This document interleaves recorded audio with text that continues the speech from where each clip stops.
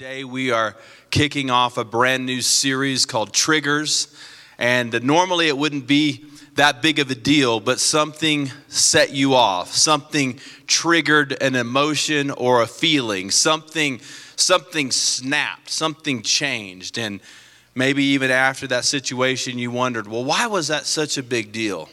Triggers are something that we all experience. This person doesn't bother me, but oh my goodness, if I get around that person, it can set me off.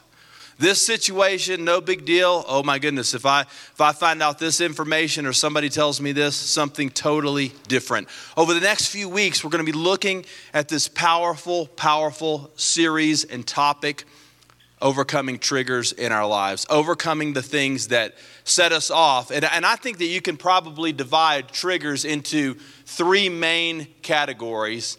And those three main categories are people, money, and stress. I call it the PMS of triggers: people, money, and stress. So everybody has a little bit of PMS, but we all get set off different ways. Today I want to talk about that second one, money, because truly one of the great triggers is money in our lives. Money can trigger things in us that we didn't even know existed. And you know, money's a funny thing because if you have money, you worry about keeping the money. And if you don't have money, you worry about trying to get money. And if you're somewhere in between, you worry about both. All of us today, regardless of our financial standing, struggle with feeling, do I have enough? Am I going to be able to keep what I've got? Am I going to be okay? Is my family going to be okay? And many times the result of that is fear. Sometimes it's guilt because maybe we spent money on things that we wish we would not have at a later time. It's anxiety. It's so many other things that come along with this trigger of money. And it's interesting that Jesus had so much to say about this topic. I want us to turn in our Bibles today to the 6th chapter of the Gospel of Matthew. And you can look with your device or your phone or your Bible if you have a hard copy. But we are all triggered by money. I grew up in a family where my dad, who passed away many years ago, would oftentimes spend money and then not tell my mom about it. And then my mom would get the bills in the mail, and it was chaos. Sometimes my dad would say he paid things that he did not pay. and I just remember, like, as a teenager and as a kid, holding my breath every time we got the mail because we kind of never knew what was going to come. And it triggered in me as a young boy and as a high school student, like a fear around money that was awkward and unusual. And even as I got into adulthood, sometimes I would just struggle with the fear of money. Even though I managed my finances pretty well, I still had the fear of the money because I grew up around that. Maybe you grew up in a family. Maybe you face some things in your own life where it's brought triggers of anxiety and fear about the money. What does God have to say to us about this powerful topic? Well, the Bible tells us that money has a spirit on it. And there's actually two spirits. There's the Spirit of God, and there's the spirit of what the King James Version calls mammon, which is the spirit of money and the spirit of the world. And I want us to look and see what Jesus had to say to us about these very important issues. And I'm going to give you today, I hope you'll take out your notes and you can follow along with where we're going, three different checks, three different ways to look at your own life, as well as a question that I think reveals the answer to each of those. The first is simply this: there's a heart check. There's a heart check. And to overcome money triggers, we got to have a heart check. And here's the heart check is, where is your treasure? Where is your treasure? Now, look what Jesus said here in Matthew 6:19. Don't collect for yourselves treasures on earth, where moth and rust destroy and where thieves break in and steal, but collect for yourselves treasures in heaven, where neither money nor rust destroys and where thieves don't break in and steal. For where your treasure is, there your heart will be also. So Jesus says you have at least two bank accounts. You got treasures on earth and you got treasures in heaven. And I love to think about this concept like as a bank account, because I know Gina and I have a savings account, we have a checking account, we have a retirement account. But the Bible says there's another account, and that's treasures in heaven.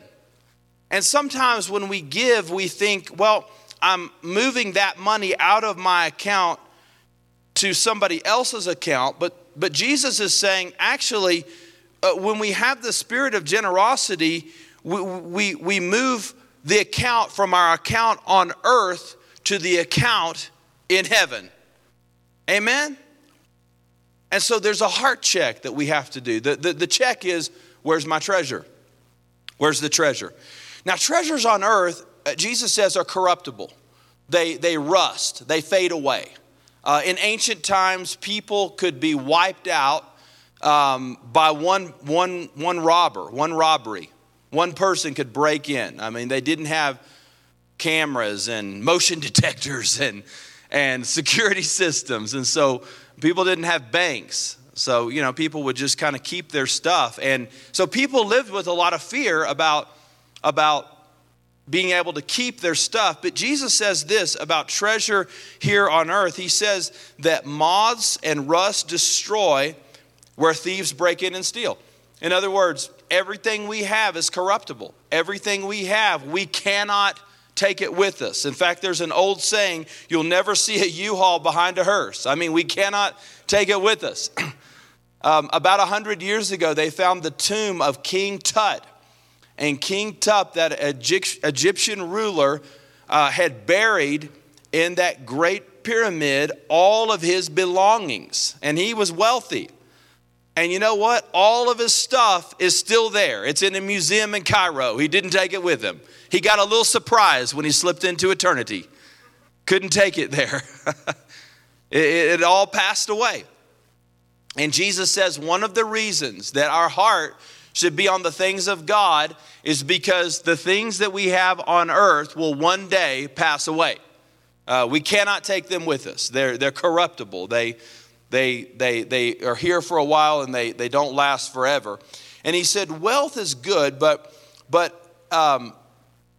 wealth should not be our master. There's nothing wrong with being wealthy. There's nothing wrong with having nice things. But what we don't want to do is let that become the ruler of our life. And so we have to do a little heart check and say, what is driving me? Is it the treasure on earth or is it treasure in heaven? Now, if you contrast treasure on earth with treasure in heaven, this is what he says about treasure in heaven. It's solid. It's stable. We trade what can be lost for what cannot be lost. Jesus is basically saying this is a great investment. I mean, when you have an investment account, you love the investment where the people that are trying to sell that to you are promising you or telling you that you have the greatest likelihood of the greatest result. Amen? That is very appealing to somebody who wants to invest. Jesus is saying this, that when we invest in the things of God, when we invest treasure in heaven, it's not corruptible. And it is something that lasts forever. And we feel like we lose something, but in reality, we really gain it. He's not talking about salvation. He's talking about after salvation. Okay, so our treasure on earth and our treasure in heaven, that's not a salvation issue, but it is a discipleship issue. And it's something that God wants us to understand. It really is. It's a heart check. Where is your treasure? But look at the second check. Look at this right here. There's an eye exam. He says the eye is the lamp of the body. And if your eye is good, your whole body will be full of light. But if your eye is bad, your whole body will be full of darkness. So if the light within you is darkness, how deep is that darkness? He says there's an eye exam, and that is what is the focus of your life. What is the focus? Is the focus, I got to get all I can get? I got to use all I can on this earth? Or is my focus something different? Is it something different? And he said it starts with your vision, with your eyesight. My eye quality has been diminishing a little bit, and I was thinking about, I had to go get an eye exam, and I was really nervous because I didn't want the doctor to tell me that I had 20/80 vision. So I was talking with my wife about it, who is very smart, by the way, and she said, Ryan, why don't you pull up one of those eye charts online and just memorize it? I was like, that's the most genius thing I've ever heard of before, because it's like a standard test, you know? So I started looking at it, and it was like EFPTOZ. And then I remembered that I have dyslexia. HIJKLMNOP. I mean, you know. And I thought, I can't do that because I would get all the letters backwards. They would think I was literally legally blind if I did that because I couldn't see. So I don't know. I haven't figured out what to do on that yet. But when it comes to money, a lot of times triggers are set off because of our vision. It's what we're looking at. It's what we're not looking at. And when it comes to money, we can be triggered because we look at the size of our problems, but we forget the size of our God. We look at things backwards. In fact, you may have spiritual dyslexia when it comes to your vision, because if you're looking at the size of your problems, you're looking at your issue and your situation backwards.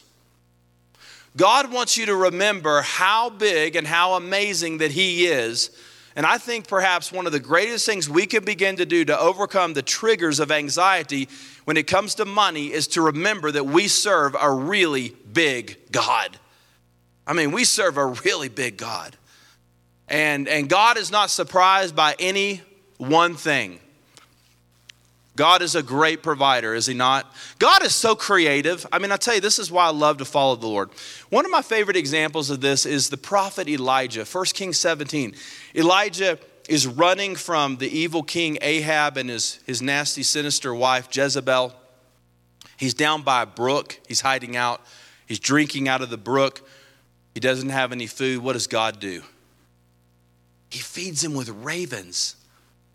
Are you kidding me? Is that incredible or what? Meat and bread is dropped off. I mean, like, he didn't even have to go pick it up. That's incredible. Biblical burgers, amen? Now, he may not have had pickles and lettuce and tomatoes, but he did have sustenance.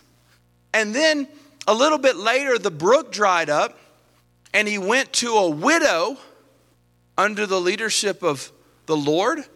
And he said, hey, can you feed me? And she says, well, I hate to break it to you, but we have enough flour and oil for one more meal, and we're going to die, me and my son. I mean, that's one of the saddest verses in the Bible right there. You're just like, wow. And Elijah says, feed me first. Now, that sounds like one of the most selfish verses in the Bible. But Elijah was right. And you know what happened so beautifully and wonderfully? Every day when the widow woke up, there was oil and there was flour and there was sustenance until the great famine ended. God is so amazing.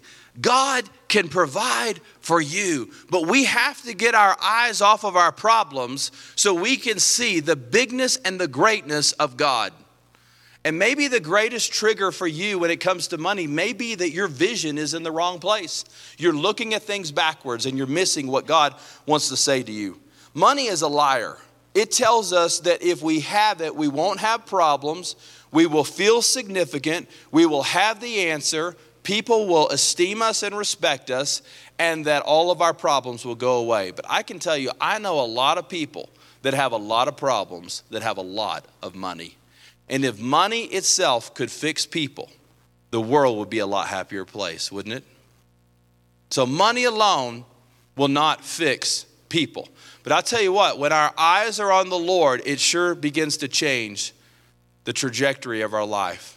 So, vision question, a vision problem. Do we have that spiritual vision? Do I see my lack or do I see God's abundance? Am I looking with the spiritual eye? Now, let me give you a few verses very quickly that I think can help us to begin to see the things of God more clearly. James 4:2 says, you don't have because you do not ask. So if you're looking at your lack today and you're like, Lord, I really kind of need some help here. Here's the question. Have you really asked God for his provision? Have you asked God for help? It's amazing how many times we can feel very vulnerable and very fragile, and yet at the same time that doesn't translate to prayer. So if you don't have what you feel like that you need, maybe a great beginning is just to say, God, I really need some help. James 4:2. Okay? You have not because you haven't asked. So are we asking God for his provision? My eye is on him. My vision is on him. Here's the second verse, Matthew 6:26. Now this is in the same context of the verses we just read. It's just a couple of verses later. Consider the birds of the sky. They don't sow or reap or gather into barns, yet your heavenly Father feeds them. Aren't you worth more than they? I mean, Jesus says, look, if God can take care of the birds, certainly he can take care of you. I mean, aren't you more valuable than a flock of pigeons? Yeah, I think so. And that's what Jesus is saying here. Just remember it. Psalm 81:10 is one of my new favorite verses. I've been thinking about this week. This is awesome. I am the Lord your God who brought you up from the land of Egypt. Open your mouth wide and I will fill it. Now, the place of Egypt was the place of bondage. It was the place of slavery. It was the place of oppression. It was the place of lack. It was the place of never enough. God said, you know what? I set you free from that. I brought you up out of Egypt. I brought you into the land of promise. He says, now, if I can do that, if I can bring the 10 plagues on the Pharaoh, and if I can part the Red Sea, and if I can provide manna, and if Moses can hit the rock and water can bust out, listen, open your mouth wide and let me just fill that thing up. How about that? Look at Philippians 4:19. And my God shall supply all of your needs according to his riches and glory in Christ Jesus. Now to God, the Father, be the glory forever. Amen. Amen. Yeah, that's the God that we serve. So his supply is abundant. His supply is so creative. I mean, God has so many ways to provide for us. If God can provide for us in the way that he provided for Elijah, just think about the endless opportunities. I mean, God has so many options. It's crazy. He's amazing. We just need to trust him. We just need to walk with him. Our eyes need to be on him, and he will meet our needs. Now, Philippians 4:19 doesn't say that God will meet all of our wants. There's a big difference. That we may be wanting some things that we don't really have to have. And God never promises to meet our wants. I mean, you may be driving a Ford Fiesta instead of a Mercedes, but you know what? That'll be all right. Some of us may be riding the bus, but you're going to be okay. That's all right. Nothing wrong with that. Okay? You may be eating ramen noodles. There may be some seasons in your life when you're eating filet mignon at Elway's. You know, there's good times and there's some hard times, but you know what? God's with us. God's with us when it's good. God's with us when things are lean and tight. In fact, sometimes when things are lean and tight, we got to lean in and trust a little bit more.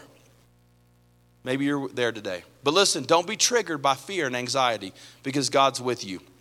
God sometimes meets our needs instantly. Sometimes he does so slowly. Be patient. Look at him. So there's an eye exam. What's your focus? Is my focus my problems or my God? Here's the third one right here. Write this down. A will assessment. Who is your master? Now, will means like your desire or your willingness. And so a big part of what Jesus is saying here in Matthew chapter 6 is related to a person's will. Look what he says in verse 24.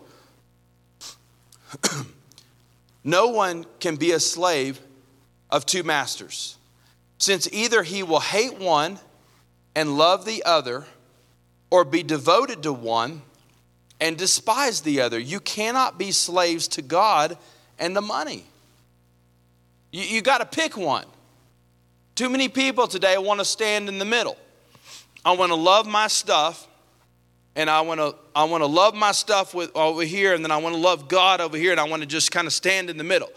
Jesus says you can't do that. Either your life is going to be controlled by your own selfish desires and by your own motivations and your own ideologies, or you're going to be controlled by another master, and that's the Lord. But you can't serve both at the same time. You got to pick one or the other. And isn't it interesting that the contrast that he uses here is related to finances, to money, to wealth, because he knows how sensitive and how personal and how intimate that part of our life really is. A person's money is pretty darn close to about as sensitive as something can get. And Jesus says, you know what? I don't want just your words. I don't want just your deeds. I want your will. I want your heart. I want all of you. I don't want just a piece of you or a part of you. I want it all. The great theologian A.W. Tozer had some questions that he said can size up where our treasure really is. And let me share these with you. He has 4 of them. One, he says, what do we value the most? What do we value the most? I mean, what's where your treasure is, there your heart would be also. What really pumps you up? What do you really value? Secondly, what do we hate to lose? What do we hate to lose? Other things not that big a deal. Oh, I don't want to lose that one thing. What do we hate to lose? Here's the third one. What do we think about the most? I mean, what's really on our mind? I can't serve God and money. What do I think about the most? Number 4, what affords me the most pleasure? I mean, what really gratifies me? Related to this, he uses a term that is pretty powerful in verse 24 when he says, you cannot be a slave to God and to money. A lot of translations of the Bible use the word servant. And a servant is sort of like a slave, but I think slave is a harsher, more direct word, right? Slaves do serve, but all servants are not slaves. And so it's very interesting that Jesus uses this powerful term. And there's so many different words in the Bible that describe a follower of Jesus. I'll give you just a few. We're citizens of heaven, aliens, lights of the world, heirs of God, joint heirs with Christ, members of his body, the sheep of his flock, ambassadors in his service, and friends around his table. And we're called to fight like warriors, run like athletes, and to abide like branches in a vine. And while all of those are true, the term that is used more than any of these is the term slave to refer to a person's loyalty to Christ. Now, why would such a dramatic word be used?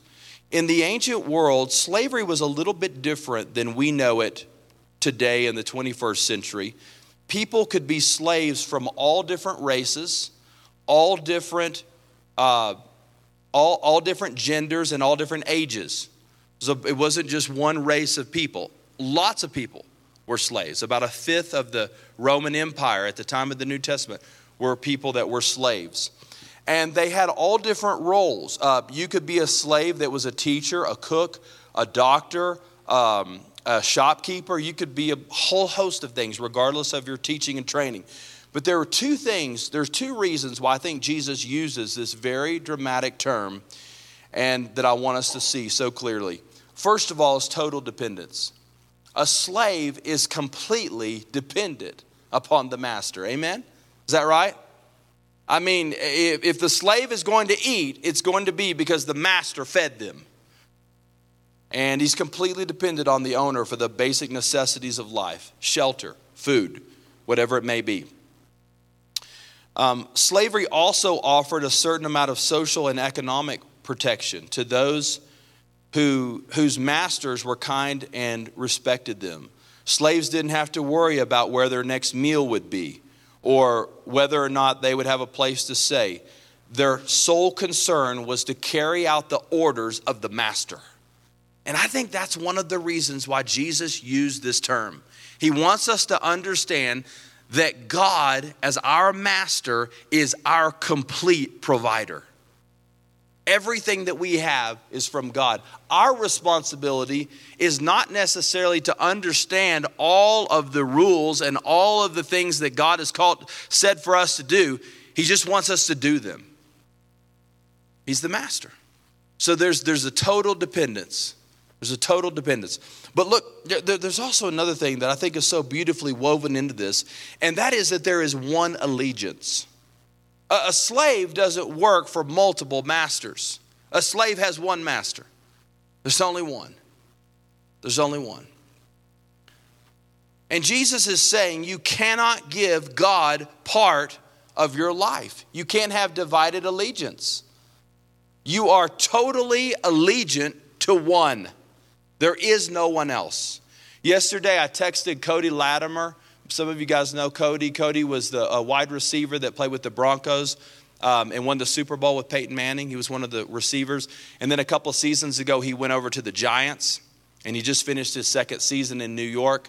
And I was texting him as I was working on this message, and it occurred to me, how weird would it have been if Cody would have showed up in New York at his first practice and he would have brought his Broncos helmet? I mean, the players would have been like, come on, man, what's wrong with you? The coaches would have said, we're going to send you back to Colorado. The media, oh my goodness. They would have gone crazy on that, would they not? I mean, can you imagine on game day, he has on a Giants jersey and a Broncos helmet? Just be weird. It would be strange, wouldn't it? And I know that he changed his Instagram picture when he changed teams. And now he's got like a picture of him with the Giants uniform on. He used to have a Bronco, all that. He still has on there Super Bowl champ, Super Bowl 50, okay? He said, but he took the Broncos off, okay? Listen, when you change teams, you have a new head coach, you have a new teammate, and you have new plays. The same is true in the kingdom of God. Jesus is the head coach, amen? The teammates are the local church, and the plays are the word of God. So we have a new allegiance. And Jesus is saying, listen, you cannot have a divided loyalty. You can't be on both teams. You can't play for the Broncos and the Giants. You have to pick one. What's it going to be? This way or that way? Because the Christian life is not so much about God joining me. The Christian life is about me joining God. Sometimes we get this confused. We're like, Lord, I need you to help me out with my agenda for my life. And God's like, you don't understand. Your allegiance is to, I'm the master. You follow me. You can't have a divided loyalty, a divided heart. Now, lest we get confused, being a slave to Christ is not just duty and obligation. When Jesus Christ comes into our life, there is abundant joy. Amen. There's forgiveness of sins. There's the power of the Holy Spirit. There's the ability to have a sound mind. I mean, oh my goodness. This is not a burden. This is an opportunity. This is amazing.